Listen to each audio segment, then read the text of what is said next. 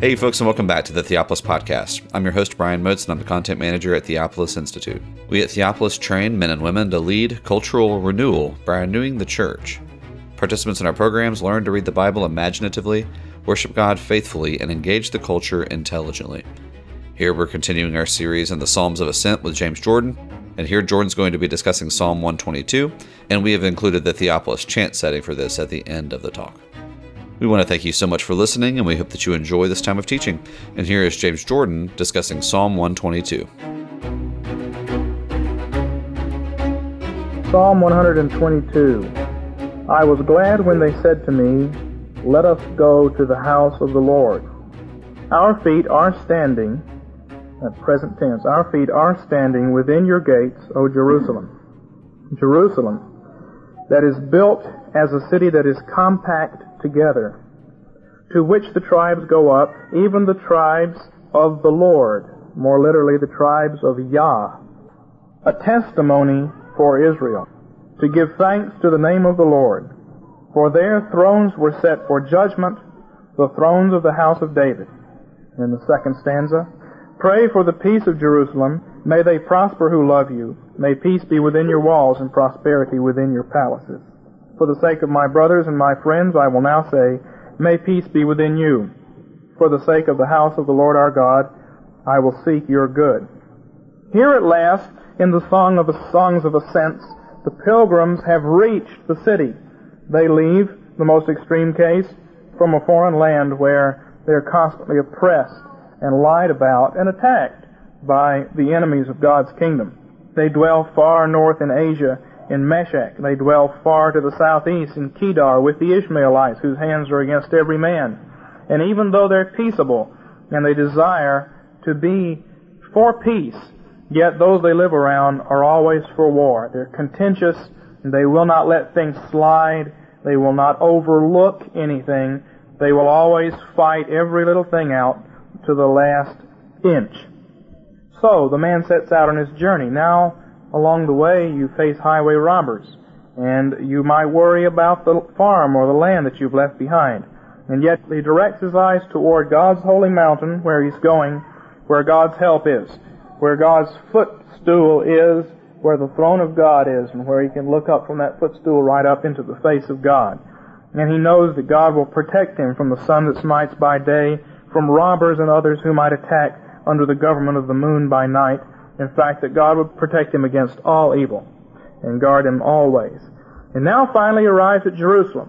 And I've never been there, but I was talking to a friend who had been to the so-called Holy Land, to Palestine, a couple of years ago. And like most of us, I think, who don't have any money and who never expect to go, he was always kind of putting down the reports that people bring back about how wonderful it is to go over there and to walk where Jesus walked, and to talk where Jesus talked, and all the other things that people talk about when they go to the Holy Land.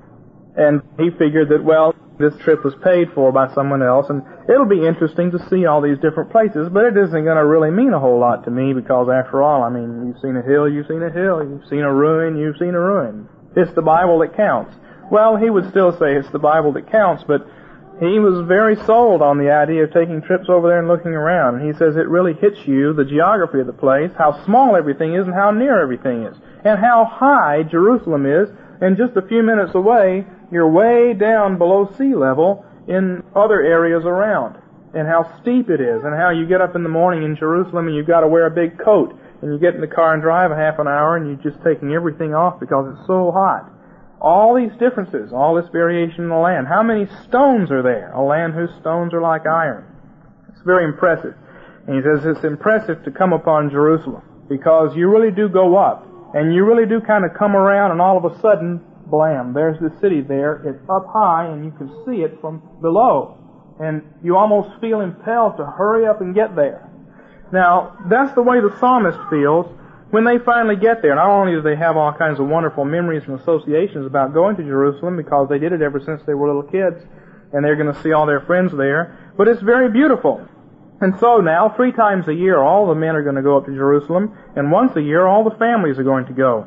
And so the man says that he was glad when they said, let's go to the house of the Lord. It's time for the feast of Passover. It's time for the Feast of Weeks. It's time for the Feast of Tabernacles.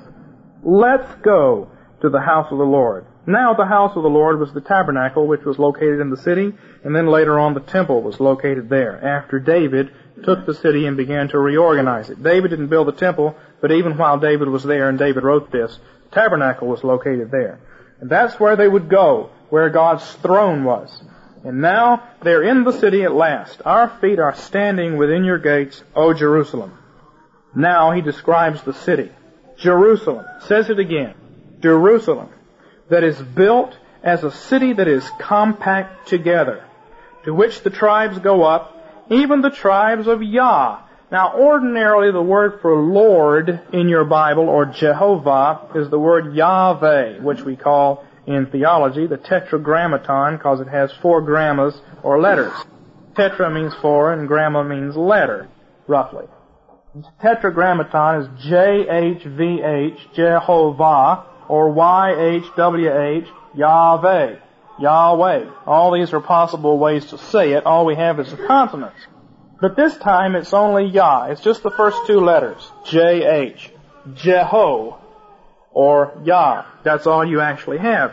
And this is a name for God that's not used very often. It's used in Exodus 15, right at the beginning, when Moses starts the Song of Moses. I'm going to read that to you. Exodus 15, verse 2, Yah is my strength and song, and He has become my salvation. Now, throughout the rest of the song, the word Yahweh is used, the normal word. And yet here, right at the beginning, this word is used in association with strength and praise and salvation. And then, in chapter 17, verse 16 of Exodus, because the hand of Amalek is against Yah, then Yahweh will have war against Amalek from generation to generation. It is against God and His people. And so, even though this word is used very rarely, the fact that it's used here points up this particular meaning of being the defender of God's people and the one who is attacked. So here this man who is worried all the way along now is using the word which is only used a few times in the Bible and which can therefore highlight the idea of God being strength, the tribes of Yahweh. The city that is compact together is a unity, and yet here is a diversity, many tribes together in one unity. And going up there 3 times a year is an ordinance for Israel, a witness or a testimony to Israel. And why do they go? They go to give thanks to the name of the Lord. Now, why do they give thanks there? Because at that place, thrones were set up for judgment. There are several thrones. There's the big throne of David, the final court of appeal, and then there are lesser thrones that David set up. David organized the kingdom. He took some of the Levites and made them into judges on matters pertaining to the Lord, religious matters, church courts. And he took others and made them officers in matters pertaining to the king, civil matters. And you can read all about that in Chronicles. It's got long lists of all the people who did this, and the people who were singers and gatekeepers, and those that were judges in the church, and those that were judges in the state, and all the rest. They're all either mentioned, how many of them there were, or even listed by name. So there were many thrones set up there for judgment, and they were under the house of David, the thrones of the house of David. Now, what does it mean here? Let's just, with that under our belt, look at the statement, Jerusalem that is built as a city that is compact together. What does that mean? Does it mean that when you looked at Jerusalem, and it's been newly built by David, David's been building on it, you see, and this is the Psalm of David. You looked at it and it was just like one great big building. Everything was connected to everything else. There weren't any holes between the houses, there weren't any trees or any parks or anything, just one big building, like you think of a mountain or a pyramid with many parts. Or does it mean something a little bit more subtle than that? I think it does. The word that's used for compact together here is not used very often in the Bible. And when you come across a word that's not used very much, sometimes it's significant, sometimes it isn't. We don't get our theology from word studies. We get our theology from what the Bible actually says, using words. And yet the way a word is used is sometimes indicative of what is being said. And this word, compact together, is the word that's used when they built the tabernacle and they took the various curtains and put them together. They linked them together. Now let's look at the tabernacle. On this chalkboard here, we have the tabernacle. And because it was a tent, which was portable, you had curtains. You didn't have a wall. You had posts stuck in the ground, and then you had posts that ran sideways along the side. Halfway up at the top, and up at the bottom. And you had curtains that had rings. And they were hung like a shower curtain around the tabernacle. And on the sides, they were linked together, like this. Well, maybe not like that, but they were linked together. Each curtain, so that they would form a wall. You got a picture of that?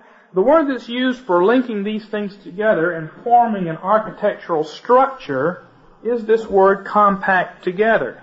Now it's very interesting how else that word is used, because in Ezekiel chapter 1, when Ezekiel sees the glory cloud and sees the 4 cherubim around the throne of God, remember, and they had 4 heads each, and they had wheels that looked like this, a wheel going this way and a wheel going that way that were stuck together so the chariot could go this way or that way.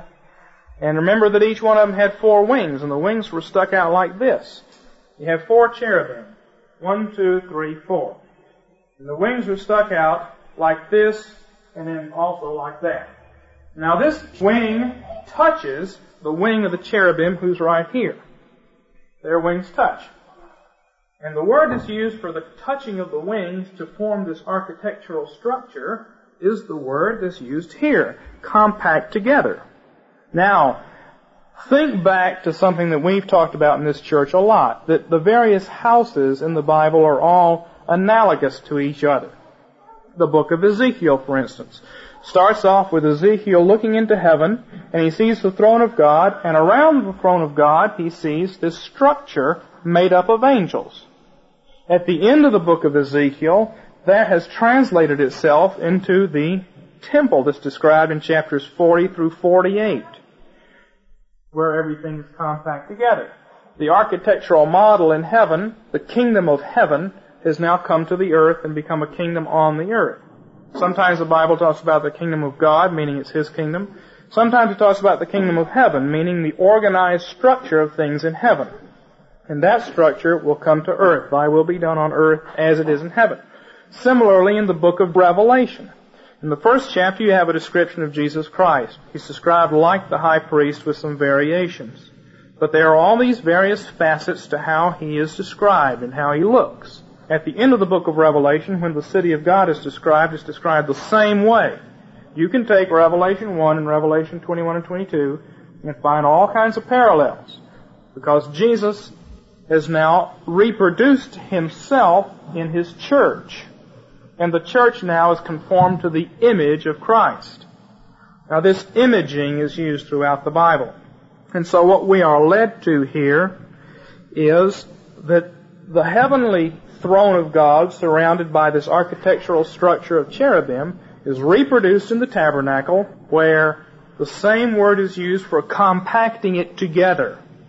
And now the city of Jerusalem, not just the house of God in particular, but expanding out now to the city itself is said to be compact together, structured out, with all the wings touching other wings. Now that implies something further, because this is also the word that's used when men covenant together to do something. It's not used very often, but in Genesis 14, where the 4 kings compacted together to fight against the 5 kings, that's the word that's used, compact together. So now let's take another point. Imagine that the entire church is organized around the throne of God and everybody's holding hands. That would be parallel. Now in Ezekiel, in the temple that's described there, what do you have on all the walls? Palm trees and cherubim on all the walls, all organized around the throne of God. So now, if you learn to think in this Hebrew analogical way, you begin to catch something that's being said here. Jerusalem that is built as a city that is compact together means that it's all structured architecturally around the throne of God. Not only are the buildings structured that way, not literally, but you can see it. It's all one unified structure. But also the people that are in the kingdom are also like a city structured together. The New Testament temple is what? It's us. It's the people. The people have become the temple. And our structure around the throne of God, and how peaceful we are, and how much covenant solidarity we have in our organization around the throne of God. I point to this because if there were bread and wine here, then that would be the sacramental presence of Christ, and that would be the earthly symbol of the structure. Now we begin to see why the psalmist moves on to talking about judgment and peace. Because once Jerusalem has been set up by God, and this compact together structure has been set up among the people, then the second blessing that's mentioned here is that thrones are set up for judgment. The thrones of the house of David, and then immediately in verse 6, pray for the peace of Jerusalem. Pray for the shalem of Yerushalem. See, in Hebrew, pray for the shalem of Yerushalem. Real obvious. You need to pray for the peace of the city, which is the city of peace. Well, yeah, you do. If you know the history of the city and how horrible it was, obviously they needed a lot of prayer. But what is the connection between peace and judgment? Well, it's our old friend, the law. Once God's law has been set up in the city, then true judgment can take place. And man does not find salvation by escaping away from God's law and escaping from God's justice into the arms of His mercy. As Ray has so often said, God's mercy bleeds through His justice. We don't have justice over here and mercy over here. And we don't say, Lord, please hold your justice and your judgments away. Please don't bring judgment to America. Oh, give us mercy instead. Well, we're not going to have mercy if we don't have judgment. When God draws near and judges, that's where you find the mercy. Now that's Orthodox Reformed theology. Anything which opposes mercy to justice is Anabaptist and Gnostic theology. But we are all used to thinking that way because it's human nature to shy away from God's justice, but not in the Bible. Always in the Bible you see, Lord, send your judgments, send your justice. Bring your kingdom on the earth. Kill us, strike us, but make us live. Remember that hymn that we sing that's in the liturgy by Chesterton. Bind all our lives together, smite us and save us all. Smite us and save us all. Doesn't say hold back your justice. No, he prays that God would bring it. And there, because God's justice and His judgment has come and man's justice and judgment has been swept aside, that's why you can have peace. That's why you can have order and stability. The order and stability doesn't just come mystically out of the fact that everybody loves everybody else. It'd be nice if it did, but if everybody loved everybody else, you'd be falling into adultery and everything else. No, you need justice, you need the law, you need the structure brought down. And when the structure is there and men conform to that structure that God imposes from above, then you can have peace. Then society is compact together. Alright? So we can move to the second half of the psalm. God's rule will give peace. Judgment, justice, law will bring peace. Pray for the peace of Jerusalem. And then the prayer is heard here in verse 6. May they prosper who love you. May peace be within your walls, and prosperity within your palaces. My goodness, I thought that true Christians would always be poor.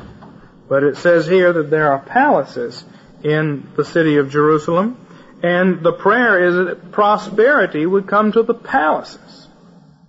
Didn't think that you needed to pray for prosperity for palaces. I mean, if I had a palace, frankly, I'd figure that I pretty much had it made. And yet, God will heap blessing on blessing. It says here, and when peace comes and judgment has been set up, and the house of David, Jesus Christ, is sitting on the throne, then the city is compact together, it's organized. The people are organized spiritually. And there will be prosperity, not only to everybody, but everybody will have a palace, and there will be prosperity to the palaces, as well as peace within your walls. There's almost a tension there for people who are used to being in the world. It seems as if when people become prosperous, they become belligerent, or at least uncooperative, because they don't need anybody else. That's the danger in having money. Then you don't need anybody else. You don't need any favors. You don't need any friends. You've got it all to yourself. You can build your castle, and you don't need to cooperate with anybody else. You don't need to stick your wing out and touch the wing of the person next to you. And yet, there's no peace there. There's just each man having his palace and doing his own thing. And that's the tendency of wealth. And yet, what we have here is both prosperity and community. Both prosperity and community. How do you like that? And so, at the end of the psalm, he says two things. For the sake of my brothers and my friends, I will now say, may peace be within you. And then the second thing, for the sake of the house of the Lord our God, I will seek your good. Doesn't seem spiritual to put for the sake of the house of the Lord our God second after for the sake of my brothers and my friends. And yet maybe it's in climactic order rather than in didactic order. Maybe he's building up to this. But you'll notice that there's no contradiction between saying, my motivation is the prosperity of my Christian brothers and sisters. My motivation in praying for peace is for the good of my friends, my Christian friends. It's for their good, for the sake of my brothers and my friends. It's not unspiritual to want to see yourself and your friends to have prosperity and peace. And then as a second reason, not secondary, but surely even more foundational than the first, for the sake of the house of the Lord our God, I will seek your good. I will seek the good of Jerusalem. Remember now, the house of God is not Jerusalem. It's located in Jerusalem. It's the tabernacle where the throne is. The city is the culture that grows out from the church.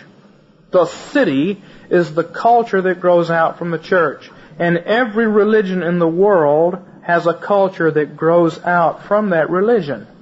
If you establish Mormonism in a place, you will have a city grow from that church. The culture will grow from the church. When God called Israel out of Egypt, what did He say? Come out of Egypt so that you can build me a theocracy. No. Come out of Egypt so that you can build me a city. No. Come out of Egypt so that you can worship me. Let my people go that they may serve me. That was it. That they may engage in formal public worship at a 3-day worship festival. That's the only demand that was ever made on Pharaoh. Now everything else flowed out from that. And so when you read in the book of Numbers, you read that when they set up camp, the tabernacle went in the middle, and then all the tribes were arranged around it. At the Feast of Tabernacles, the tabernacle of God is in the center, and each house has his own house and tabernacle all around it. Culture flows out from religion. And the house of God is in the middle of the city.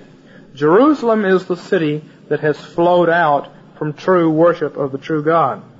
And so, we might say that by seeking the good of worship, that will flow out and provide good for our culture, and it will. And yet the reverse is also true here in verse 9. For the sake of the house of the Lord our God, I will seek the good of Jerusalem. That is, taking care of the church in the wider context, taking care of the brothers and the friends, taking care of the walls, taking care of the gates, who you let in and who you don't let in on certain occasions. The throne set for judgment, the politics, all of that is also for the good of the church. It's also for the good of the house of God. Let's read the whole psalm together now and put it all together. I was glad when they said to me, let's go to the house of the Lord. They're already in the city. And now somebody says, now that we're here, let's don't waste any time. Let's go over to the tabernacle. Our feet are already standing within your gates, O Jerusalem. Jerusalem, that is built as a city that is compact together, all structured and organized by God, to which the tribes go up, even the tribes of Yah, the one who is strong and who defends us. This is an ordinance in Israel. 3 times a year we're supposed to go up as a witness to God, to give thanks to the name of the Lord, They don't go for any other reason. First and foremost, they go to thank God for what He's done and for what He is. And what has He done? Well, because thrones have been set there for judgment. God has instituted His theocracy there in the land. And He has given His laws, and He has given His judgment, and so we give thanks to Him for that. The thrones of the house of David, the house of the Messiah. And now the exhortation to each other as they walk along. Pray for the peace of Jerusalem. Here's the prayer. May they prosper who love you. May peace be within your walls, and prosperity within your palaces. For the sake of my brothers and friends, I will now say, may peace be within you. For the sake of the house of the Lord our God, I will always seek the good of Jerusalem. That's Psalm 122. I rejoiced with those who said to me, to Yahweh's house let us go. Our feet are standing in your gates, Jerusalem. Jerusalem is being built like a city. She is compacted together. There ascend the tribes of Yah, to the testimony of Israel, to give thanks to Yahweh's name. For there are set up thrones for judgment, thrones of the house of David. Pray for the peace of Jerusalem. May they prosper who love you. Peace be within your walls, prosperity within your citadels. For the sake of my brethren and companions, I now say, peace be within you. For the sake of the house of Yahweh our God, I will seek your good. Glory to the Father, and to the Son, and to the Holy Spirit, as it was in the beginning, is now, and ever shall be, age after age. Amen. Thank you again for enjoying this episode of the Theopolis Podcast. For more information and for more content from Theopolis, you can check us out online at theopolisinstitute.com. We release new articles every Tuesday and Thursday on our blog, so you'll want to make sure to look out for those. You can also find us on Twitter at _Theopolis and on Facebook if you just search for our name. If you've been helped, sharpened, and encouraged by this podcast, we'd really love it if you would go to iTunes and leave us a review. It just takes a few seconds, and it really will help us along in getting our content in front of new listeners. That's all for now, friends. We really look forward to being with you all again in the next episode. And as always, thank you so much for listening.